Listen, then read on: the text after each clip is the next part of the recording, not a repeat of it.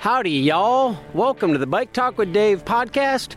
I'm your host, Dave Mabel, and I get to say y'all because three things. One, I just got back from a trip to Texas.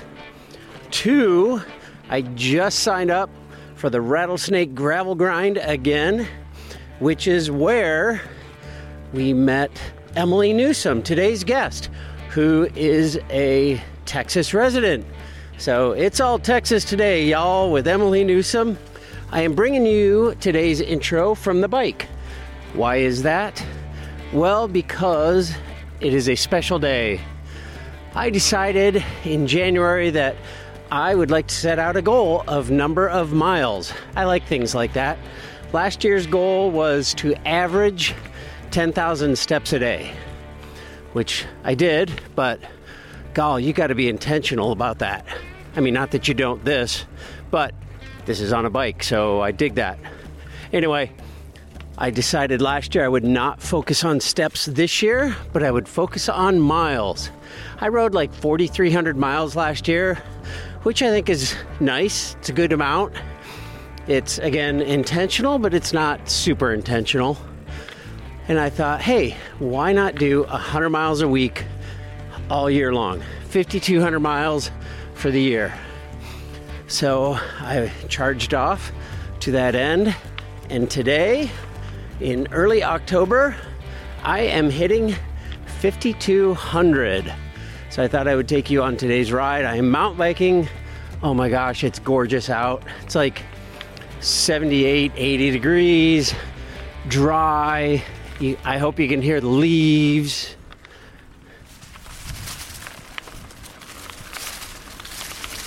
I love mountain biking in the fall, for sure. I love it. Anyway, taking you along, I'm about a mile away from hitting 5,200, so welcome to my year. I know that's not a ton for everyone. Nonetheless, it was my goal, and here I am. So today's guest, Emily Newsom, Texas resident and rock star. She's done everything. She's roadie, done the freaking biggest races in the world on the road. Modern women's Tour de France, the freaking spring classics, world champs, stage races all over the world. Holy moly, world tour stuff, right? Yeah, my brakes squeak. And she now, while still racing on the road this year and last, she is diving big time into the gravel scene. She's fallen in love with gravel, which is how we met her at the Rattlesnake Gravel Grind, and is doing the Lifetime Grand Prix this year. I'm going to shut up and let's get into my conversation with Emily Newsom while I hunt down my 5,200th mile. Emily Newsom, what a treat to have you on Bike Talk with Dave. Thanks for joining me today. Absolutely. Thank you for having me. It has been 6 months maybe since we met in March at the Rattlesnake Gravel Grind, which we're going to talk about in a little bit, but it's a treat to see you again. Yes, thank you. Likewise. Yeah, that was an awesome occasion for sure. That was an awesome, albeit windy occasion. True. Very windy. It was very windy. Tailwind going out, which was awesome. Yeah, and a slog coming back for sure. Oh, it was a slog. Absolutely. Yeah. That was a hard trip home. Yeah, I was with a very, very nice guy who had a great draft. And so I pretty much dug myself into the biggest hole just to stay on his wheel because I was like, you're not going anywhere because this is great. We were on a tandem, and gosh, we had a line by the time we ended up coming off that ridge. Oh, really? People just jumping on our wheel. Never let go of the wheel of a tandem, and people did not. Wow. And it was just marching into that wind, but it was a great race, super fun weekend. We'll talk about it in a little bit because registration's opening October 1st for it. So we want to get ready for that. Yeah. But anyway, holy moly, you have been through a lot. You've been through a lifetime of experiences since March until now. And I want to kind of talk about your summer and how you got back, how you fought back through adversity, I would say. But before we do, gosh, I mean, you're an all-star. Like you Aw. are a cycling all-star. You've raced in the biggest races in the world, and I don't know, just such great experiences. When did you first start riding and why? Well, thank you for your compliment. I appreciate that. I first started riding, gosh, I got serious about it right before I had my daughter. So 2014 was when I was like, all right, I'm done running because I had run for a couple of years, but just kept incurring injuries. So 2014, I think it was like May, maybe. I was like, okay, I'm all in. I'm going to see what I can do on the bike.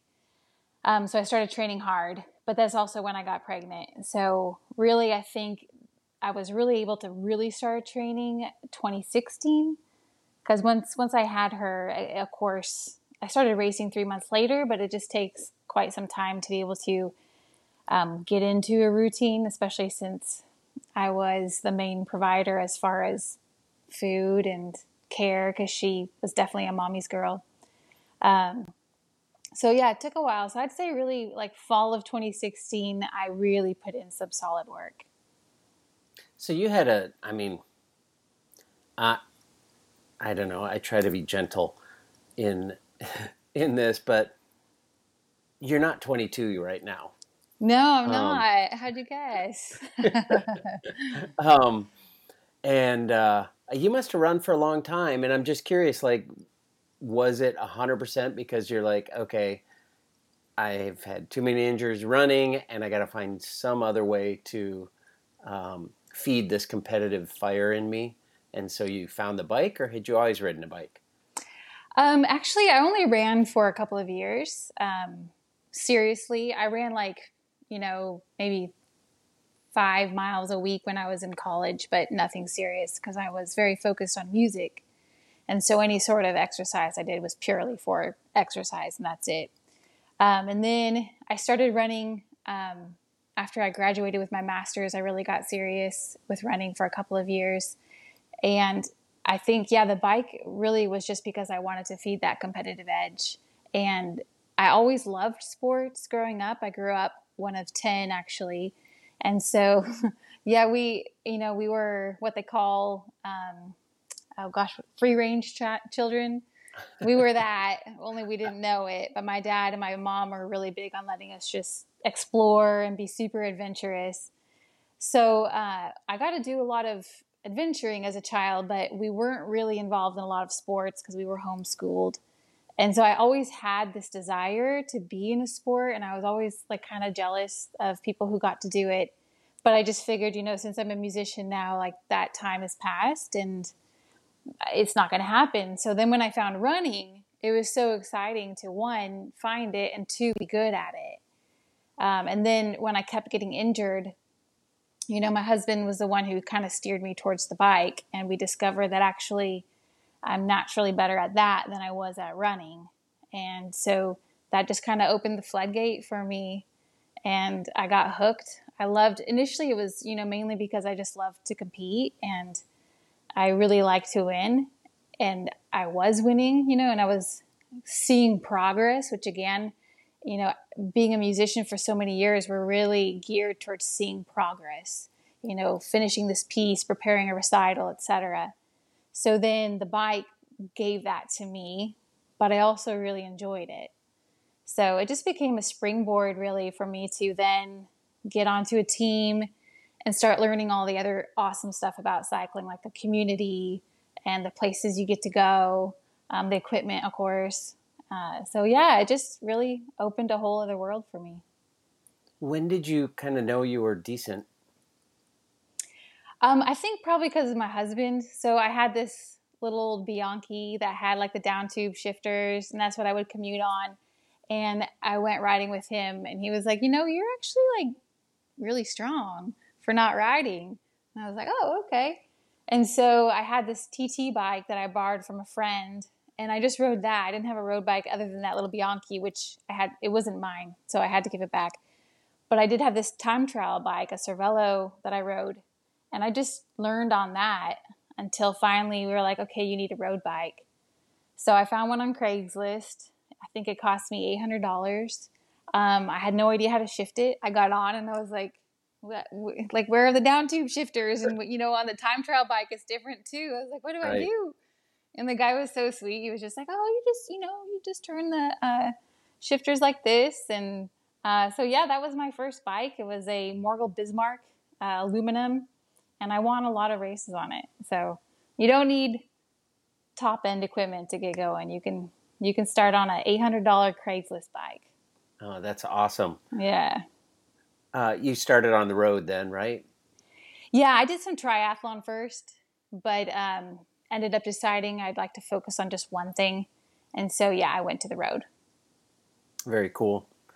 Gosh, you've done everything. The classics, stage races here in the States, stage races over in Europe.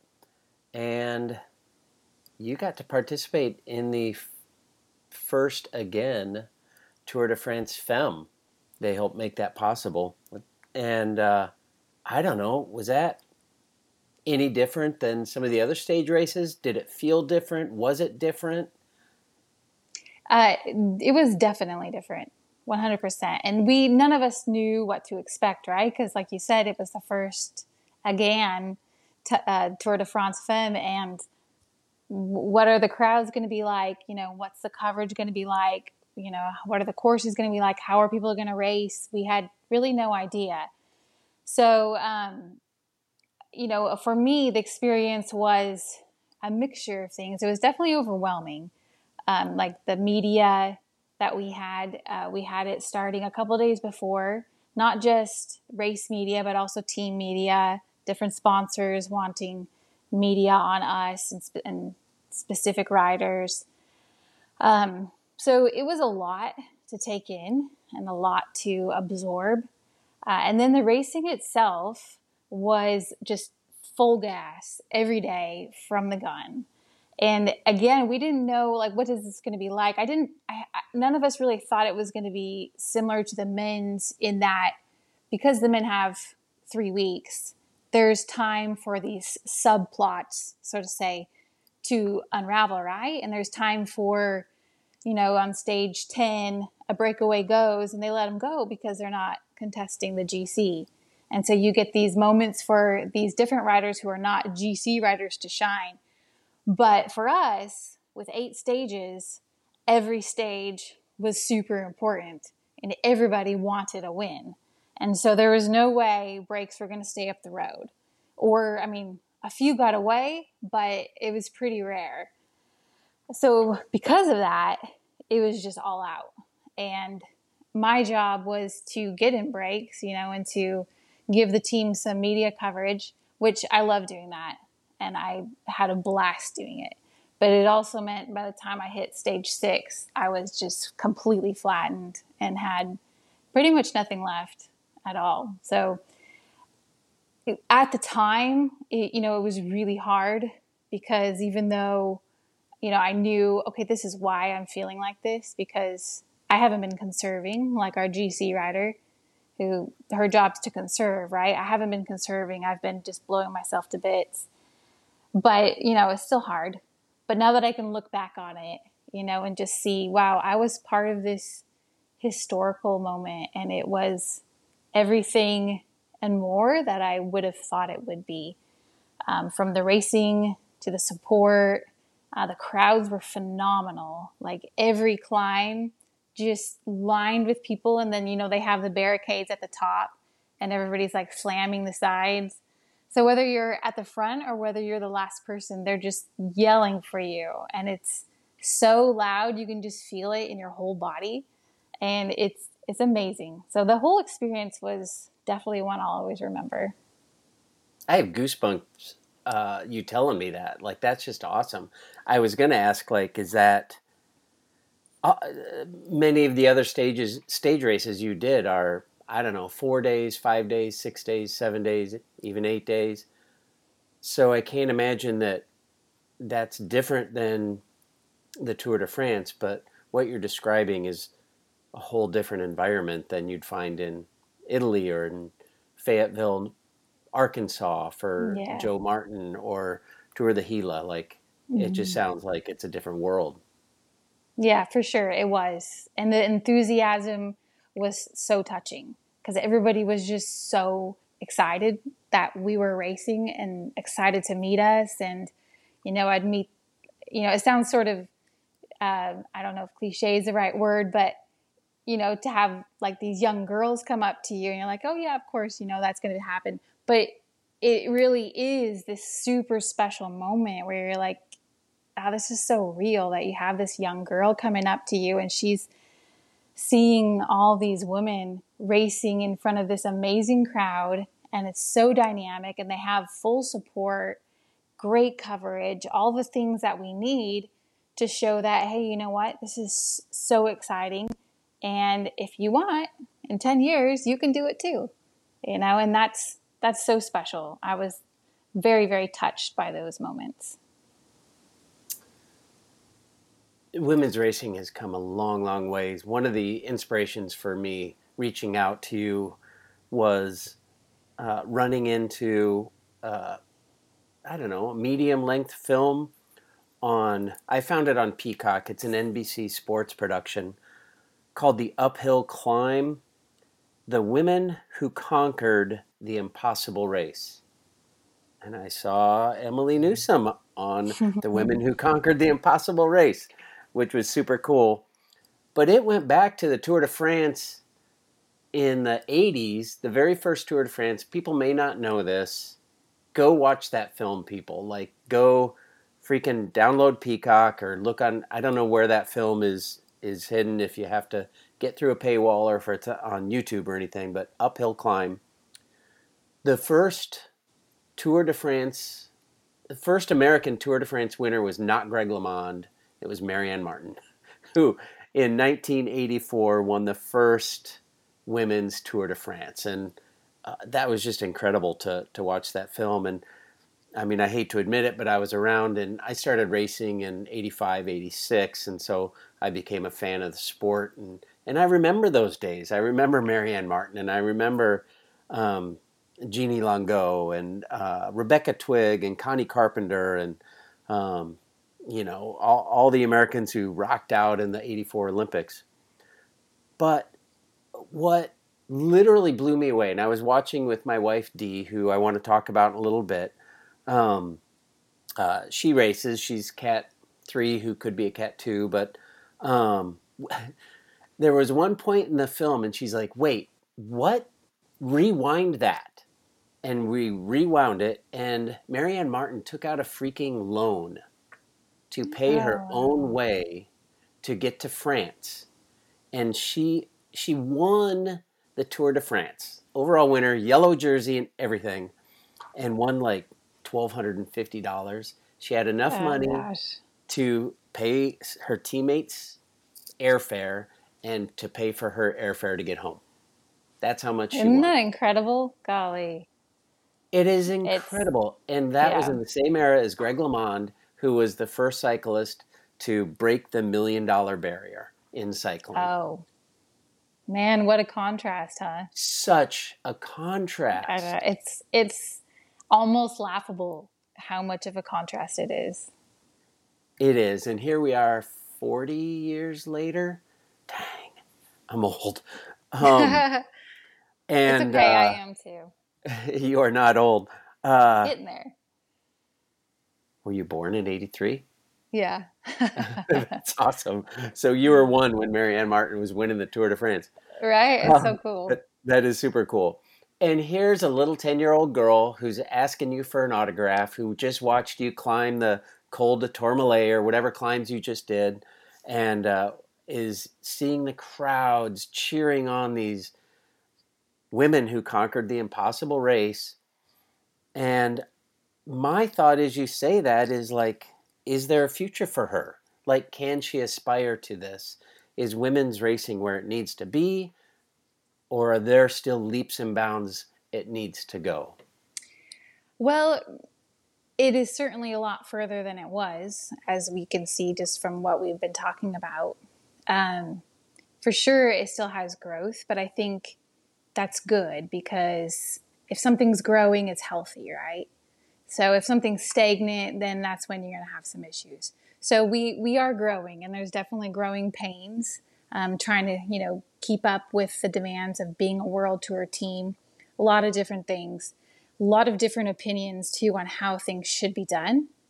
But I mean, it's definitely in a much better place than it has been. I'm not so much in that road world anymore, but even for me, being on the same team for 5 years, I could see that growth just over 5 years. Like when we went from 2018, when I joined the team, the difference then to when I was on EF, TIBCO, SVB in 2022 was huge. We went from, in Europe, we didn't even have a little camper van sometimes. Sometimes it would just be a car, and what if it's pouring rain at a classics? Well, you're going to get wet. And we didn't have the huge buses that the other team had. We were definitely very much on a budget. And then over the years we grew, but still, it wasn't until 22 where, okay, now we have a big team bus. And it seems extravagant, right?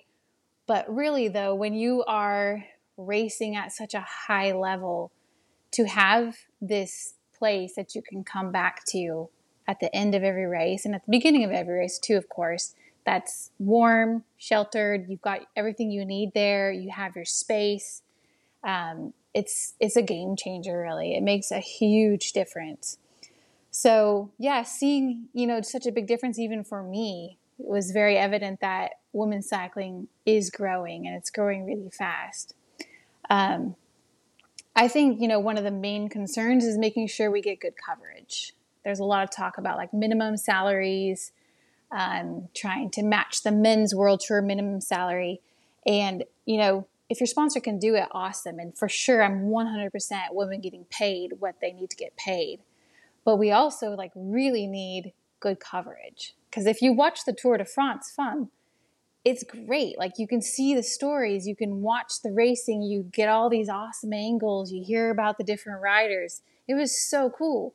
And then sometimes even now I'll get on and watch another race and I'm like, what the world? Like this is like a shaky camera on the very back of the peloton. And Right. We're just watching the riders who are getting dropped, and I mean, that's interesting for a little while, but you want to see what's happening at the front, right? You want a helicopter view and you want this angle and you want to know how far ahead the break is and who's in it.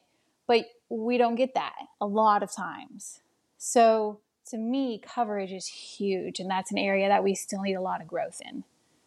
Coverage on like your basic TV channels like CBS, NBC, ABC, even ESPN, or is streaming like GCN and Flow, are they filling that gap? Yeah, they're doing pretty good. So I guess when I say coverage, I mean quality of coverage too. So because a lot of the races are covered, a lot of them are being shown. But what about the quality of it? Because I'll watch the men's. And again, when I say this, I don't want anything to be taken away from the men. Like, I'm not that kind of rider that's like, they need less, we need more. What they have is great. So you watch their coverage for the Giro, and it's fascinating because they have, all the information at the top, who's where, how far apart they are. You have all these different camera views, very knowledgeable commentators. And it's very engaging and very exciting for a fan to watch. And so then if you flip over to a women's race and you're getting the last hour only, and you don't know where anybody is or why anybody is where they are, and maybe you're just getting the shot of the person who's off the front, and that's it. So it just doesn't compare, and it doesn't represent what women's cycling really is and how exciting and dynamic and everything that happened to get to that point. So I guess what I'm saying is just that quality needs to be better to really showcase what we can do. You keep saying how exciting women's racing is, and you kind of touched on the why when talking about an 8-day stage race versus a 21-day stage race. But often, even just a single day race, women's races are often shorter than men's, 8 days versus 21, 100K instead of 200K or instead of 180K. And that means exactly what you said. The racing is going to be super dynamic and super exciting from the gun. And I think that describes women's racing. It is super dynamic, super interesting from the gun. Yeah, I agree very much. Yeah. And Which which probably doesn't make you happy as a cyclist in the peloton because you know that you've got to be ready to go from the gun, as opposed to the guys who roll for 4 hours before the real racing starts. But well, I that's an don't know. editorial comment by Dave. Yeah, I don't know though. I there are some races I watch of the men's and I'm like, wow, I'm so glad I don't have to do a 6-hour race in Belgium. You Right, know, right, right. we could do 3-4 hours and we're done. And sure, it's really hard, but we're not just rolling around for those hours where nothing's happening. So, I actually, Matt Zimmer he lives in Des Moines, and we end up on the same group rides quite often. He's a good friend. And I asked him as we were in a group of, there were probably 40 of us riding, and it was super boring. We were going 18 and a half miles an hour for quite a ways. And I was like, Zimmer, like, how do you get through stages like this? Like, do you guys like tell jokes or um, stories or play games? He's like, nah, it's actually more interesting. Like, we got to go get bottles or we got to get rid of um, our extra hydration, if you will, or whatever. I mean, he said it's not always this boring, but it was kind of funny mm-hmm. that um, we just chatted about that. So, but yeah, sometimes I do just roll for a long time. You know, there's a break up the road and just sitting in there Mm-hmm. and whiling away the miles. And I don't feel like women's racing is like that. No, I agree. So I want to relate this. We're talking about the very pointy end of the spectrum. We're talking Tour de France. We're talking Paris-Roubaix, Liège-Bastogne-Liège. Did you have a favorite classic? I love Liège. You did? How come? Yeah. I just really liked the course. I found the climbs a bit more gradual. Um, it wasn't quite like as punchy as some of the other ones. And I really liked just the whole country, like that whole area I found really beautiful. So that one in Amstel, I really liked. What'd you like about Amstel? Kind of, yeah, the same kind of thing where I just really liked the course and found it very interesting and exciting. That's awesome. What great memories. What a great opportunity to just go ride around Europe. Yeah, they are good Joy riding, memories. right? Yeah, yeah. Well, sometimes it's kind of painful, but Right, it was fun. I enjoyed it very much. right. So I want to, like, there should be a conveyor belt of of athletes that are coming through, coming from triathlon or coming from running or coming from soccer, or they grow up, they are 10 years old and they see you racing in the Tour de France and they want to race bikes. And my wife races road, and you know, I mean, most races, there's like 3 or 4 people, Hmm. and I don't know how you progress when your competition is either, let's say, your teammate. Let's say Megan Eastler shows up. She's just going to ride away from D. I mean, D's a little older than you, and Megan is just an all-star. She's just going to ride. Like, that's not fun for D. D doesn't get anything out of that. And if somebody's fairly new in the sport, they come from triathlon, I'm going to give this bike racing a try. And there's 3 other people in the race, and one of them just rides away from them, and the other one, they just kind of take turns rolling at 14 miles an hour. That's not interesting. It's not dynamic. It's not engaging. And it doesn't say like, oh my gosh, this is awesome. I want to do this more and more. I just throw up my hands sometimes and I'm like, I don't know how to fix this. I don't know what to do. I know plenty of women who ride bikes a lot.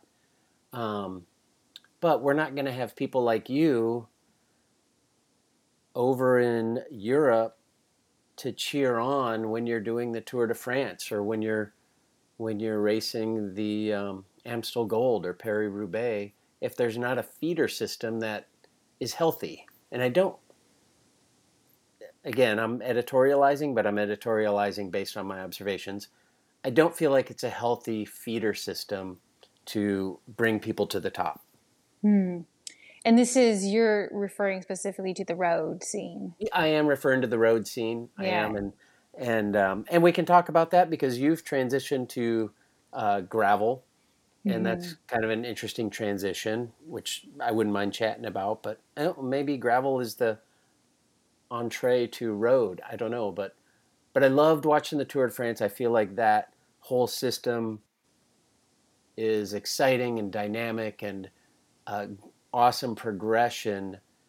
But as I go to road races here in the center of the U.S., I'm in the Midwest, I'm not seeing a healthy feeder system. There's 4 Cat 4 women, and then there's 3 or 4 Cat 1, 2, 3 women, and that's not going to produce a Tour de France winner. Yeah, I hear what you're saying, and I see that somewhat here too in Texas, just depending a little bit on the race. And I think it is a bit of a national thing too, right? Like it seems like road racing has been struggling for a while, and I don't think it's really gotten much better. So, there's a number of ways to do it. I think ways to get women into it, the local bike shops, being able to put on clinics, because I do think that from the women I've talked to, it is a bit of it's intimidating to start racing for one thing. So there may be quite a few women who want to, but they're intimidated. They don't know how to go about being ready to race. And then going out there, and it's pretty scary, putting yourself on the line like that, your wife knows it's scary. You're very vulnerable and you're exposing yourself. And that's really hard to do. So I think that's one way it can grow, just more help from the community. And that's tough because you need people who are going to be there to do that. But I also think, as far as a feeder system, gravel is actually really phenomenal for that. For me personally, racing a gravel race with the men is much better preparation for me if I was going to go to Europe than doing a women's road race. So because the racing with the men, I'm not going to keep up with them, but it's very similar to the speed is there, the aggression is there. It's just really, really hard. You have to be able to position, like if we're talking like Big Sugar, or even what they used to do for Unbound when everybody started together. That's European racing. So if that's where you want to get, gravel is an amazing feeder system for that. And you're learning skills too, right? You're learning a lot of bike handling skills. And when you race in Europe, the roads aren't like what they're like here. They're a lot harder to navigate. You're going to run into very, very narrow roads. You're going to have some dirt. You're going to have some cobbles. You're going to have, what did they used to call these roads? Plug roads, which are basically like dirt roads. And if it rains, they're mud. So there you go. There's gravel racing. All these girls in Europe, they gravel race all the time. So to me, that's a great system. And I don't really know how to bring road racing back, how to bolster it and make it grow again. But I do know that we have this other thing and it's really good. And if people are looking to get to Europe, of course you need points, but it's great training. So yeah, I don't know if that's much of an answer, but that's kind of what I've seen and observed. Well, I think that's great perspective because gravel races, it is a lot less intimidating. Road racing is super intimidating for sure. Especially like once you get dropped, like you're just riding by yourself out on the roads, and that's not fun for anyone. But gravel, it's like everybody is kind of doing a time trial after X period of time. So it's kind of like running a marathon or a 10K or something. Like you just go run your own race, and you get to stop the watch when you cross a finish line, and that's your time, and you can be proud of that. And you got 42nd in your age group and 73rd overall, and you're excited about that. And that's, I think that's a great system of bike racing for sure. Mass participation. And obviously, like all that stuff is growing leaps and bounds here in the U.S.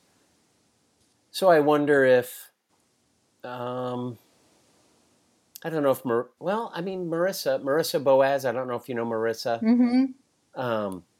She's another local, but gosh, she just started racing a few years ago, is super good.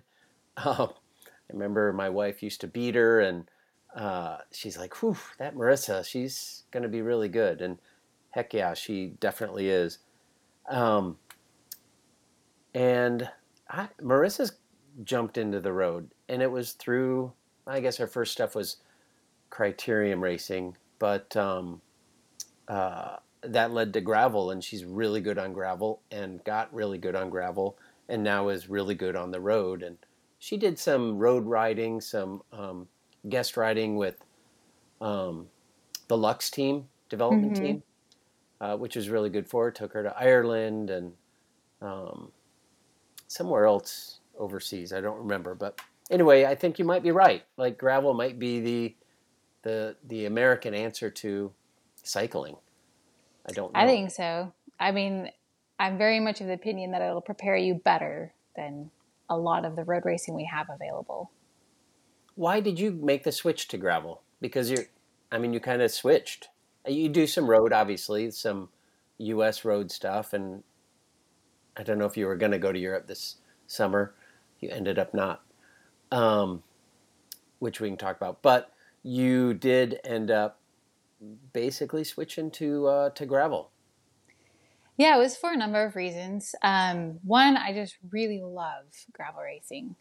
The road, I loved it, but it was a huge challenge, obviously. And what I came down to is that if I want to excel in the top end of road racing, I need to move to Europe because the whole back and forth is just too hard. And I think you just really need to establish a base and ride the roads. You know, you're not being so far away from all the races and just really like immerse yourself in the culture too. But I have a family, and I did actually think about the three of us moving there. But, you know, we have other family close by too, and it would have been pretty tough on them. So that, along with the fact that I love gravel and it's here, you know, I don't have to move, just all lined up to make sense to move more into that area of racing. So yeah, and I did do some road this year. It did not feed my soul at all. In fact, Really? oh no. I think, you know, I had turned that switch. I had decided, yeah, no, I'm done with the road. I just want to focus on gravel. So actually being back in the peloton was really hard for me. Much harder than I thought because I had moved on basically. And then all of a sudden I'm back in the peloton and I'm like, oh shoot, my mind isn't ready because it's such a mental game, you know, to be in a peloton that's really aggressive and everybody's fighting for position and it's dangerous and there's dangerous riders and there's obviously a lot of good riders too, but there's just so many things to watch out for and so many things to prepare yourself for mentally. If you don't, it's very difficult to do well. And so I found myself in the position of, wow, I'm not mentally prepared for this. This is not where I want to be. And because of that, I'm not racing very well. So I guess it just confirmed to me that this is not what I want to do. So I did a few, the last one being Joe Martin. And then got even extra confirmation that, okay, no more road, just the off-road. So that's my plan going forward. How many bones did it take for you to convince you that not road? Holy moly. Well, What I was happened? well, yeah, so it was the second stage of Joe Martin, and I was racing well. I was actually pretty pleased with the fact that I had just kind of come to terms with some help from a psychologist on how to get my mind into this, even though it wasn't what I wanted to do. So I felt like I was doing okay. I was handling it mentally. Physically, I was doing great. I was really aiming to peak for Unbound, which was, I think, 2 weeks later. Yep. And so everything was showing that, hey, this is all working. Everything's coming together. And then on stage 2, there's that descent into Devil's Den, and it's the windy one. And so we were just starting the descent, and it was just screaming fast. Like, I don't know how fast we're going. And I was kind of on the outside, and I hit a bump, and I don't remember hitting anything because it was such a shock. All I remember is that all of a sudden I'm just like flat on my handlebars, and I'm trying to control my bike, but there's zero chance of that happening. And I just go catapulting off into the trees. And yeah, I guess what's so scary is I remember everything. Whereas with a lot of my other crashes, there's always this like blank spot, right when you crash. And even if I didn't get knocked out, I just wouldn't remember these sections. But this, I remembered every single moment. And I ended up, breaking my left wrist, broke my right clavicle in 2 spots. And then I had a partially collapsed lung, a broken rib, and I did something really weird to my right glute and lower back, which actually ended up being the hardest thing because I'm still dealing with it now.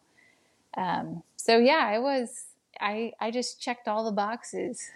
Oof, you Yeah. sure did. I followed, and you did a post or two while you were healing on Instagram, and then Instagram can be funny. It can be a kind of a weird timeline, and I saw a picture of you riding your bike, and I was like, "Oh, is this an old picture that just popped up on my gram or just popped up on my timeline?"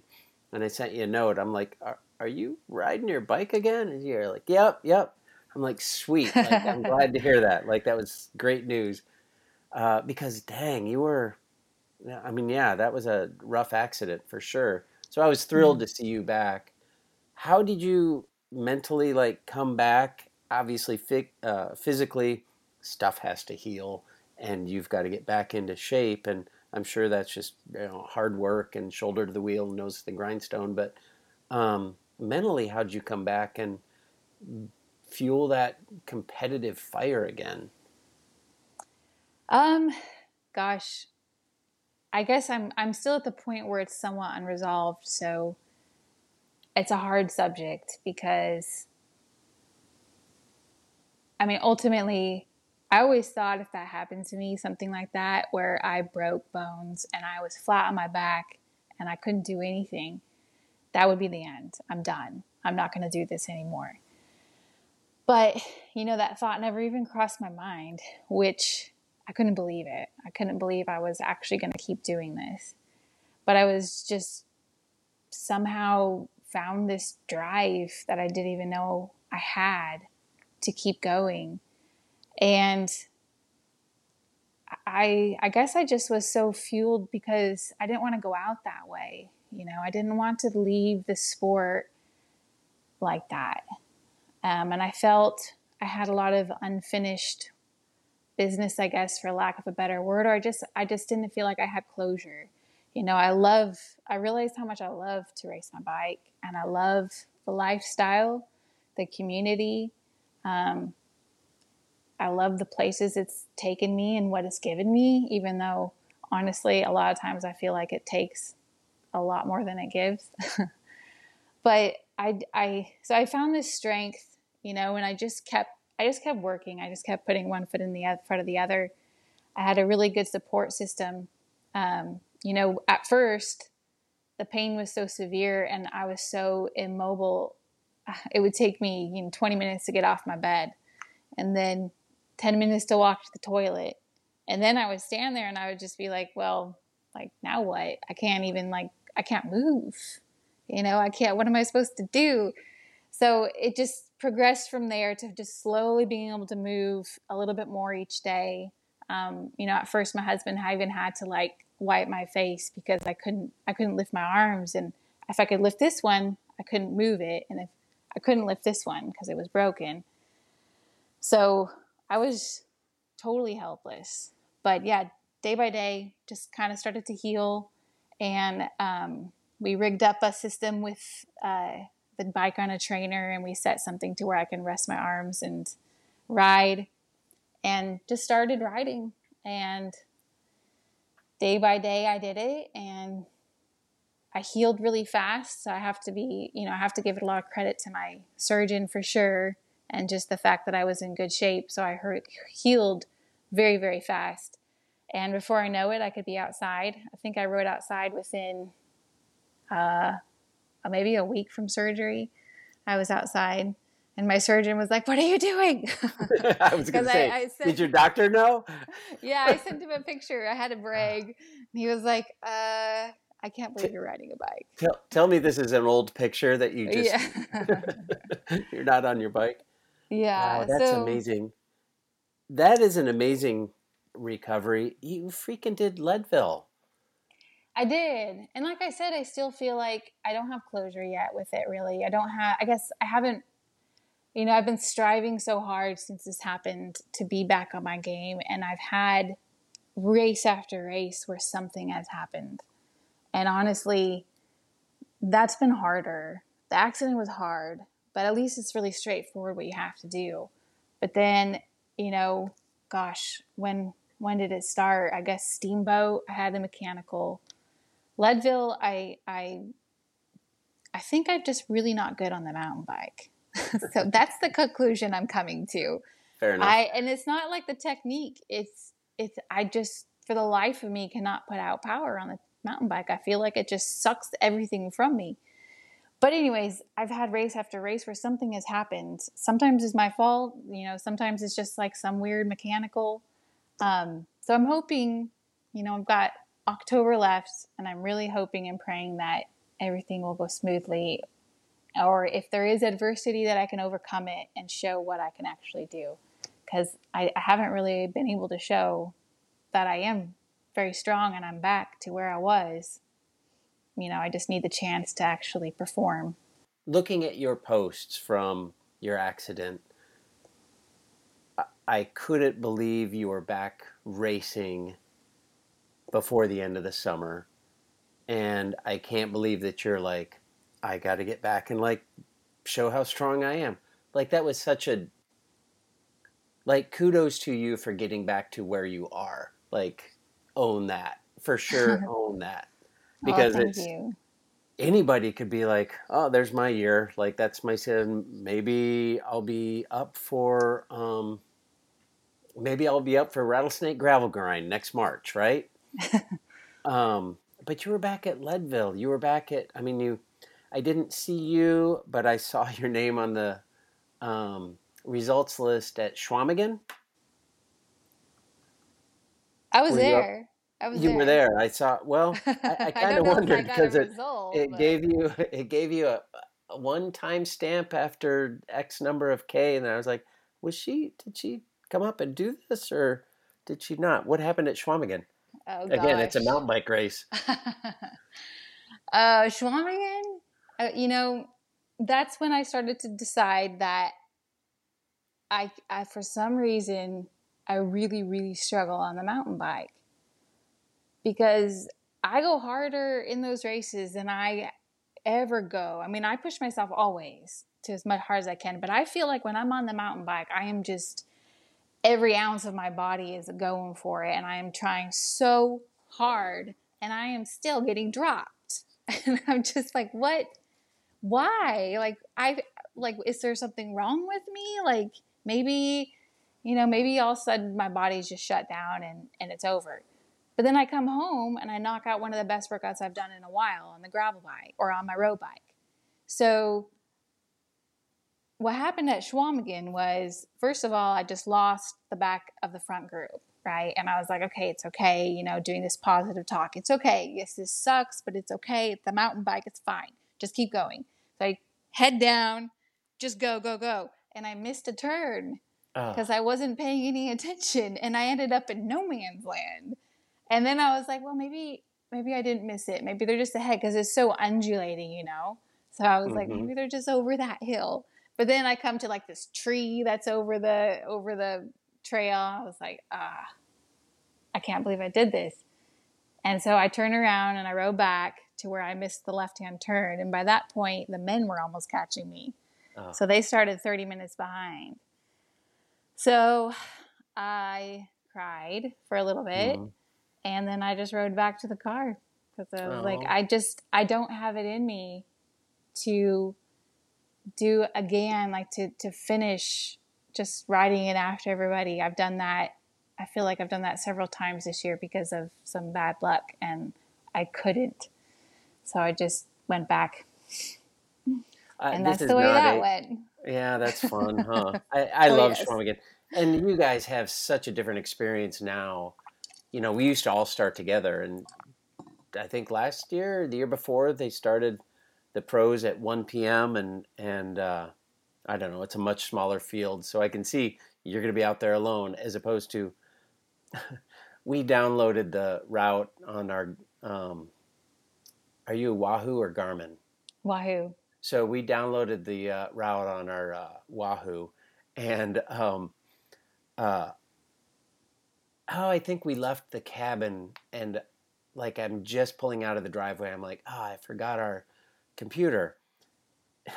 Forget it. We don't need it. We don't need it because there's 2,000 people showing us the way. There's no way to get lost at Schwamigan unless you start with 35 people and it spreads out and there's nobody in front of you and nobody behind you and you just have to follow the course and you miss one little orange sign and you go 5 miles off course down that Berkey Trail. So such a different experience. And I did have my map up, but I just I had muted it, so I just didn't even notice that I was off. You can mute the little beep beeps, you know, when you're off course. Yep. So I mean, I noticed eventually that I was like, I that's not right. Make a legal U-turn. Yeah. So dang nabbit. Well, I don't know. You were saying at the beginning how much you love gravel, and maybe gravel's your thing. Maybe it's like, hey, I'm just going to embrace what I love and do what I love. There's so much great gravel racing. Do you feel like you have to do the Lifetime Grand Prix to be successful in this country as a cyclist? No, you don't. It's a wonderful opportunity for sure, but there's so many cool races to go to and to do that no, you don't need to do the Lifetime to be successful. Are you happy you're in it? Yeah, I really enjoy it, and I think I will do it again next year. I think I'll just bank on dropping 2 mountain bike races and just trying really hard in the third one, you know, because you're allowed to drop 2, right? So I'm just banking on that, and it's hard for me to leave something when I feel like I haven't been able to put everything I've got into it. And this year, obviously, with my accident, I definitely could not give it my all, and I want to. So I think, you know, as long as everything lines up right, I'll do it again next year. Awesome. Does Unbound, obviously you missed it this year. I hope you weren't doing 200 miles 2 weeks after your Joe Martin. I wanted to, but my doctor and my husband were like, yeah, no. I'm glad that they were there to hold you back. You should not do that. I was like, I'm fine. I can ride. 2 weeks. Come on. How do you feel Unbound would be? Is it Unbound your kind of thing? Yeah, I'm good at it. 200 miles? I got third 2 years in a row. Last year when I got third, that was with 2 flats, and I rode for 90 minutes on an insert. You know how you get those air inserts? So basically it's like, 8 PSI. So I rode for 90 minutes like that, which just sucks the watts from you. And I still ended up coming in third, and I felt amazing. It was so fun, and I enjoyed it all. And enjoy, like it's definitely Right. a long time to suffer, but if you're in shape for it and you're feeling good, it's fun. It's a long ways. We Yeah. haven't done, we've not tackled that distance yet. In fact, we did gravel worlds and it rained in the morning. We had a B road that was just pure mud, and we were on tandem, and our Oh tandem was gosh. 1,000 pounds. And we decided it was like type 4 or 5 fun, which I don't Yeah. even know if that's fun. It was not even type 2 fun. Whew. Yeah.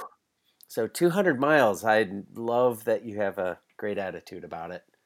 Yeah. So I mean, sorry, I was gonna say, granted, I'm glad it happens only once a year. I feel like 200 miles, I can handle that once a year, and then I'm good. what about the lead boat? That's craziness, and Yeah, that's no, super long. No, no. no, I would never do that. They've separated it by a week, but no.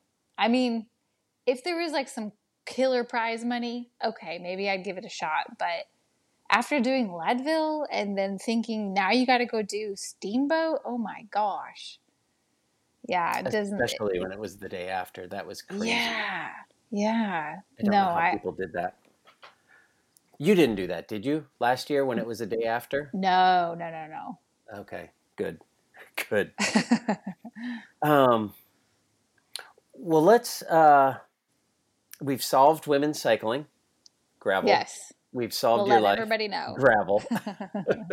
Let's talk gravel. I want to talk about Rattlesnake Gravel Grind. That was our great introduction, and I'd love to give them a plug.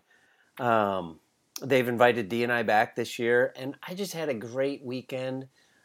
We camped. Our son and his wife came up from Austin, and they had food. Like, I think they said we'll have food one night, and they had 3 nights of food, breakfast. Like, I just loved it, and music.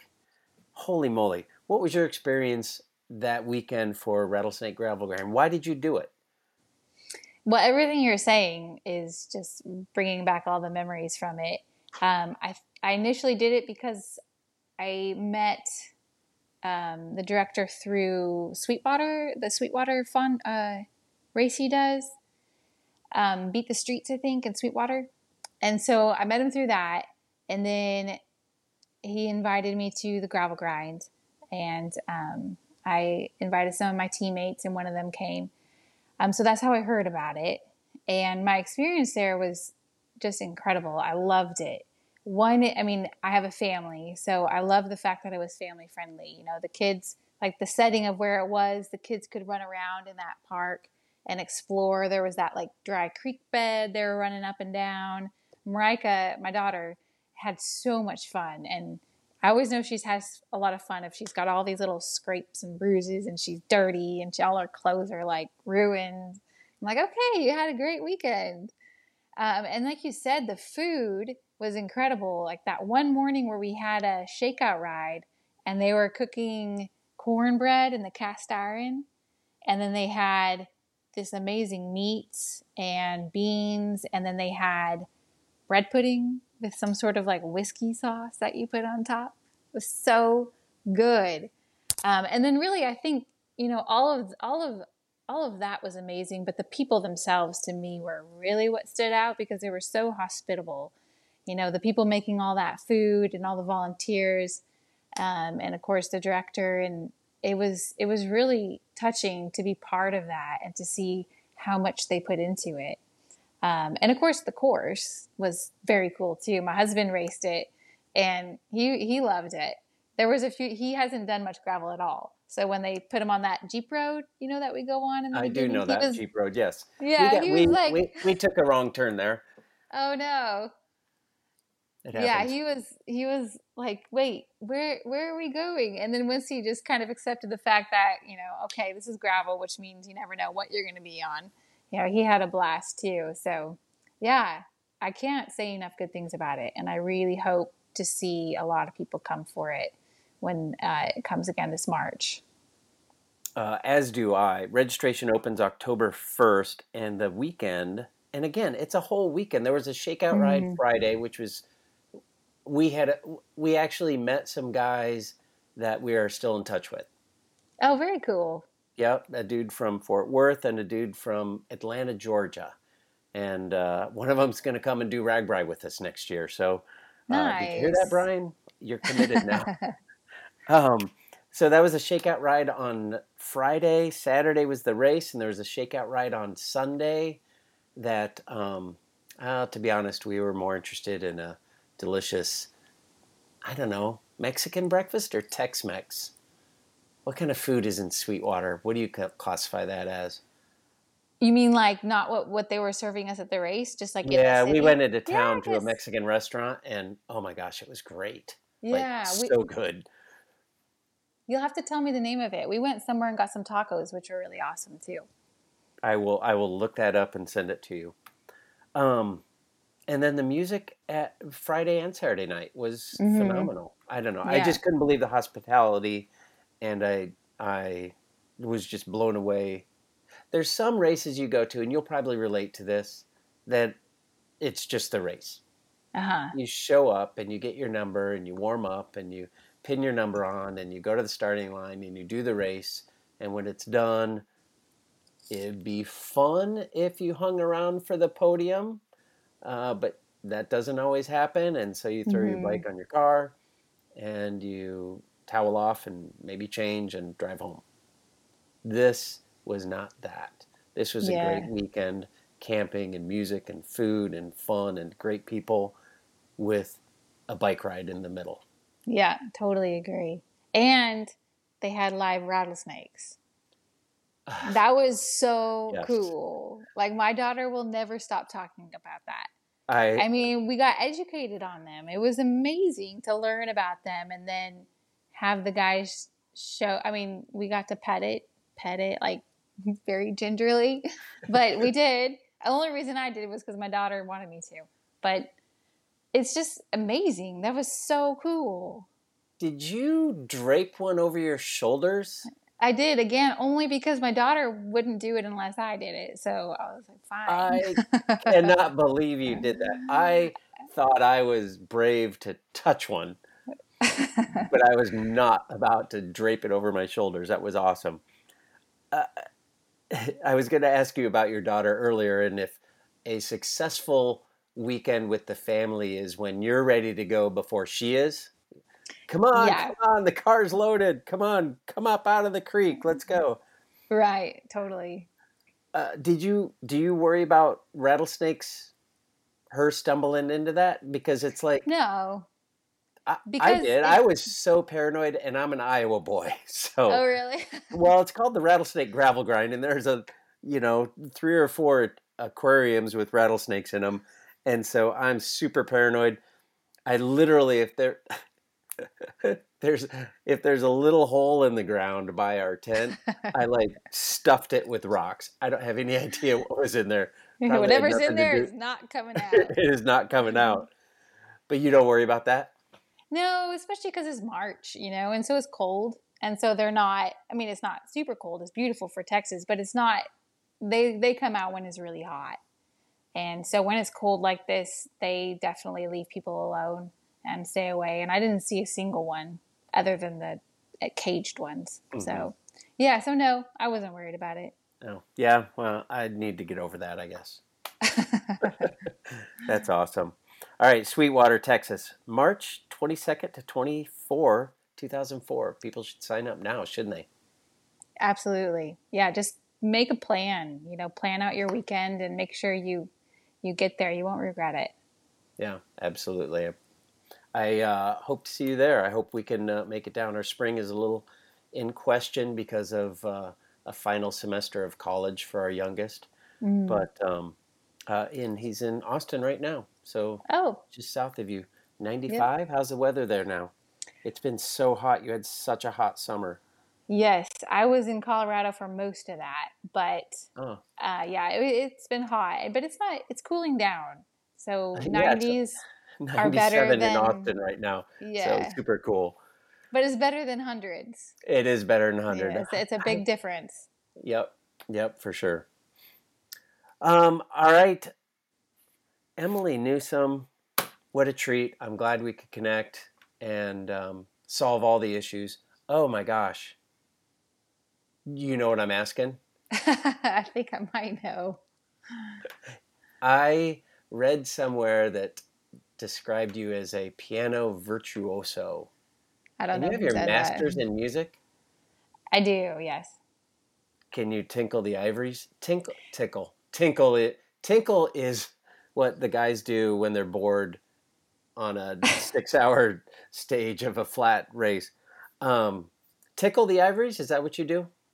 Yeah, it's been a bit. So I will warn you, like I haven't touched the piano for months. I have a But hard time believing that. Is it not no, an it's outlet? true. Really? It is for sure, but you also have to make time, and I feel like I've been so swamped with racing and there's been a lot of stress, which the piano would help with that, right? I need to turn to it more. I haven't. And I know I should because I know it is a release for me. But sometimes I feel like I don't have the mental and emotional capacity to introduce another thing into my life. But I could still play, just judge lightly. I will judge lightly, and I'm sure it's better than 99. Nope. How many? Raise your hand, listeners, if you have a master's degree in music. Like you've got to be better than most everybody listening. And I'm glad that I'm forcing you to play. All right. Well, let's see. Do I just use this and then I can just take my headphones out and that's fine? So you Sure. can hear? This is an experiment. Okay. I'll play something and then you can just tell me if it sounds like you can actually hear Oh, it. dig it. Yep. We can do Okay. that. Can you hear this? Yep. Okay. Let's see if I can do this then. I think that works.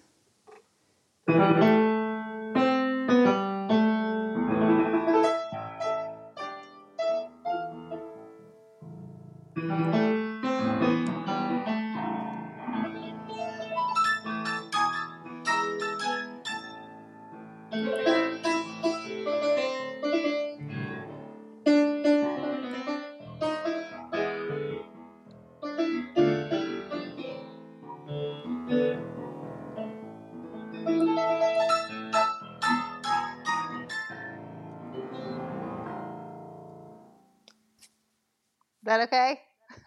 You are a piano virtuoso. Could you actually Don't hear it? tell me you. Yeah, that was awesome. I will not believe you that you have not been practicing because that sounded awesome. Oh, well, thank you. Yeah. Emily, what a treat. We'll see you in March. And I don't know, rock on at Big Sugar. Thank Big Sugar, you. Rad, are you doing the Rad? The Rad and then Worlds, Gravel Oh my Championship. gosh, we haven't even talked about Worlds. Can I Yeah. just ask you one question about that? Yeah. Like, is that you raced all over Europe, you did the classics. Is this, I don't want to say just, is this a classic Pretty much. with some gravel sectors? Yeah. That's exactly what it's going to be like. Yep. So, as the US team, how do you play that?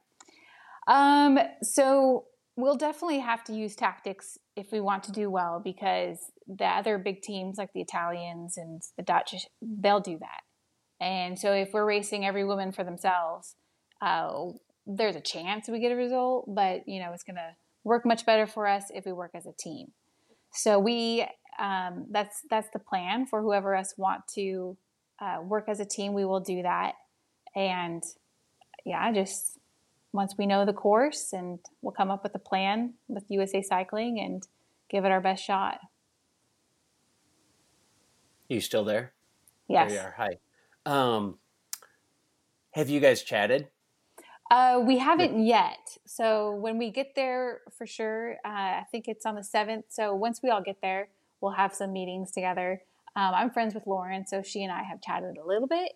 But yeah, we'll discuss it all more once we get together. Do you think your experience on the road, especially in Europe, is going to be a positive. Do you feel like that's one of your strengths that you're bringing to the race? Yeah, I do, for sure. And I see it when we race with the men. I see that is a strength of mine.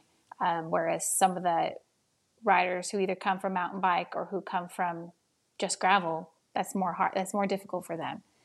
But yeah, going back to that mental mindset, I'm already working on that because I know you're going to be back into a peloton, right? Basically, like you said, it's going to be like a classic.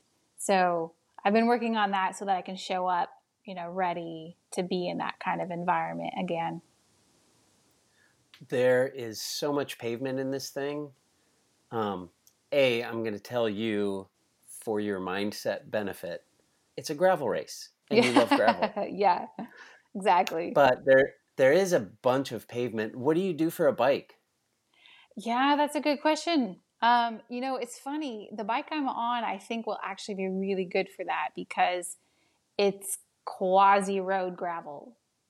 So to me, it's definitely, there's gravel bikes that lean a bit towards the mountain bike side as far as just having some little suspension in it or having a much more relaxed geometry. This one is more like a road bike. So I'm on the Time 80HX. And it's definitely aggressive, very like light and snappy. So that's what I'll use, and I think it's going to be a really good choice for it. So tire-wise, do you go with like 45 millimeter gravel tires, or like 28 millimeter? I'm going to use a trade term here, or a brand name, Continental Gator skins that are bald and will handle some rocks along the way. I need to study the course more, but I'm going to go ahead and venture to say definitely not a 45. I'm thinking like somewhere in the 30s is probably going to be optimal. So not too skinny because we do go over some stuff. Again, I need to look at it all, but not too skinny because you do want some control, right? And you do want the ability to corner on that loose stuff, and you don't want a flat. So I'm going to guess like a 35 to maybe like a 35 might be perfect. Maybe a 38. We'll see. You rode it last year. It looked to me like it was like a limestone path often. Is it like that, or is there some gravel that we would recognize as gravel? Well, last year, yeah, like it was nothing like US gravel at all. So you're going nowhere. Not really. I mean, it's some people compared it to a really long cyclocross race without the features. Kind of like that. You're on road and then you're on like this little pathway that's kind of like a mountain bike trail / walking path. And then you go through a field and then you're on top of the dam roads, like that you were talking about, the limestone.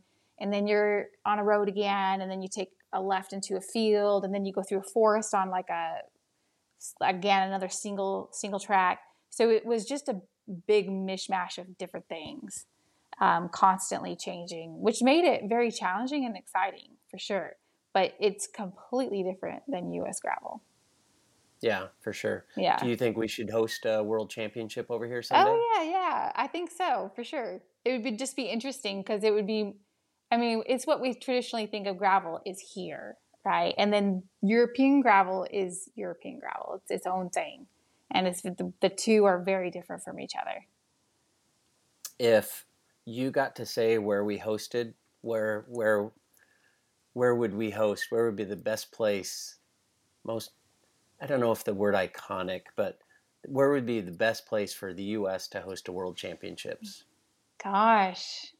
I'm so partial to Texas, but Sweetwater? Yeah, let's do Sweetwater. I'm in. I'll call David and say, hey, you're hosting the world championships next year. Yeah, it embodies a lot of what gravel's about, right? Community, and there's so much agriculture in the farmland and the cows that are out there and the wind farm, and yeah, we could show them a good time. All right, we're in. Let's start lobbying the UCI. Okay. If we can do that. All right, well, good luck. We'll be watching with interest and wishing you all the best. Go Stars and Stripes. And I hope you have a great day. It's Thank gravel. you. You love it. Yes, right. Emily J. Newsom, and of course the J stands for joy. What a delight. Thank you so much for joining me on Bike Talk with Dave. It really was a pleasure chatting with you and getting your perspective. If you want to follow Emily, look for her on Instagram, Emily J. Newsom. And be sure and check out how she does at the UCI Gravel World Championships, as well as Big Sugar and the finale of the Lifetime Grand Prix. Good luck in all of that, Emily. We'll be watching for you and cheering you on. Well, I'd also like to thank you for listening to this episode of Bike Talk with Dave. If you dig it, I would appreciate if you would rate, review, and subscribe so you don't miss a thing. Be sure and follow along on Instagram, Facebook, and even YouTube. These are all available now on YouTube, which is kind of fun if you take your podcasts that way. If you want to support the show financially, you can do so at buymeacoffee.com. Just look for Bike Talk with Dave and drop a few pennies in the bucket. I truly appreciate it, and if you do, I will send you a sticker. And remember that all of these episodes are available online. You can stream it from your computer or your phone, whatever device you want, at biketalk.bike. I know we've talked about Rattlesnake Gravel Grind, which I'm stoked to do, and I am also stoked to do the Core 4, where they leave no surface untouched. Trust me on that. Check it out. Who's ready for some Core 4 news? After a huge spike in riders and a super thank you to everyone for coming out this year, these guys jumped right back into the fire. It's no surface untouched again for 2024 because Core 424 has a sweet sound to it, no doubt. New routes, new distances, and a new you. That's right, y'all, they are mixing it up with more surprises and delights. New for 24 is the Core 40 distance. Just a bump up from the 20 mile and still has all the farmscapes and B roads and champagne gravel you'd expect from the folks at Core 4, just without the single track. They're telling us 60 is the new 50, miles that is. It's a no-surfaced, untouched, podium-eligible route with all the cats in addition to their marquee 100-mile event. It's the perfect blend of competition and community. We want Core 4 to be on your event calendar for 2024. Jump on Bike Reg today, snag your spot before this event reaches its cap. Come ride the wave and get more bodies on bikes. It's blazing hot action every year, and they'll keep the fire stoked all winter long with the 20, 40, 60, or 100-mile route. Core 424 has something for everyone. It's time for the next time. Let's go!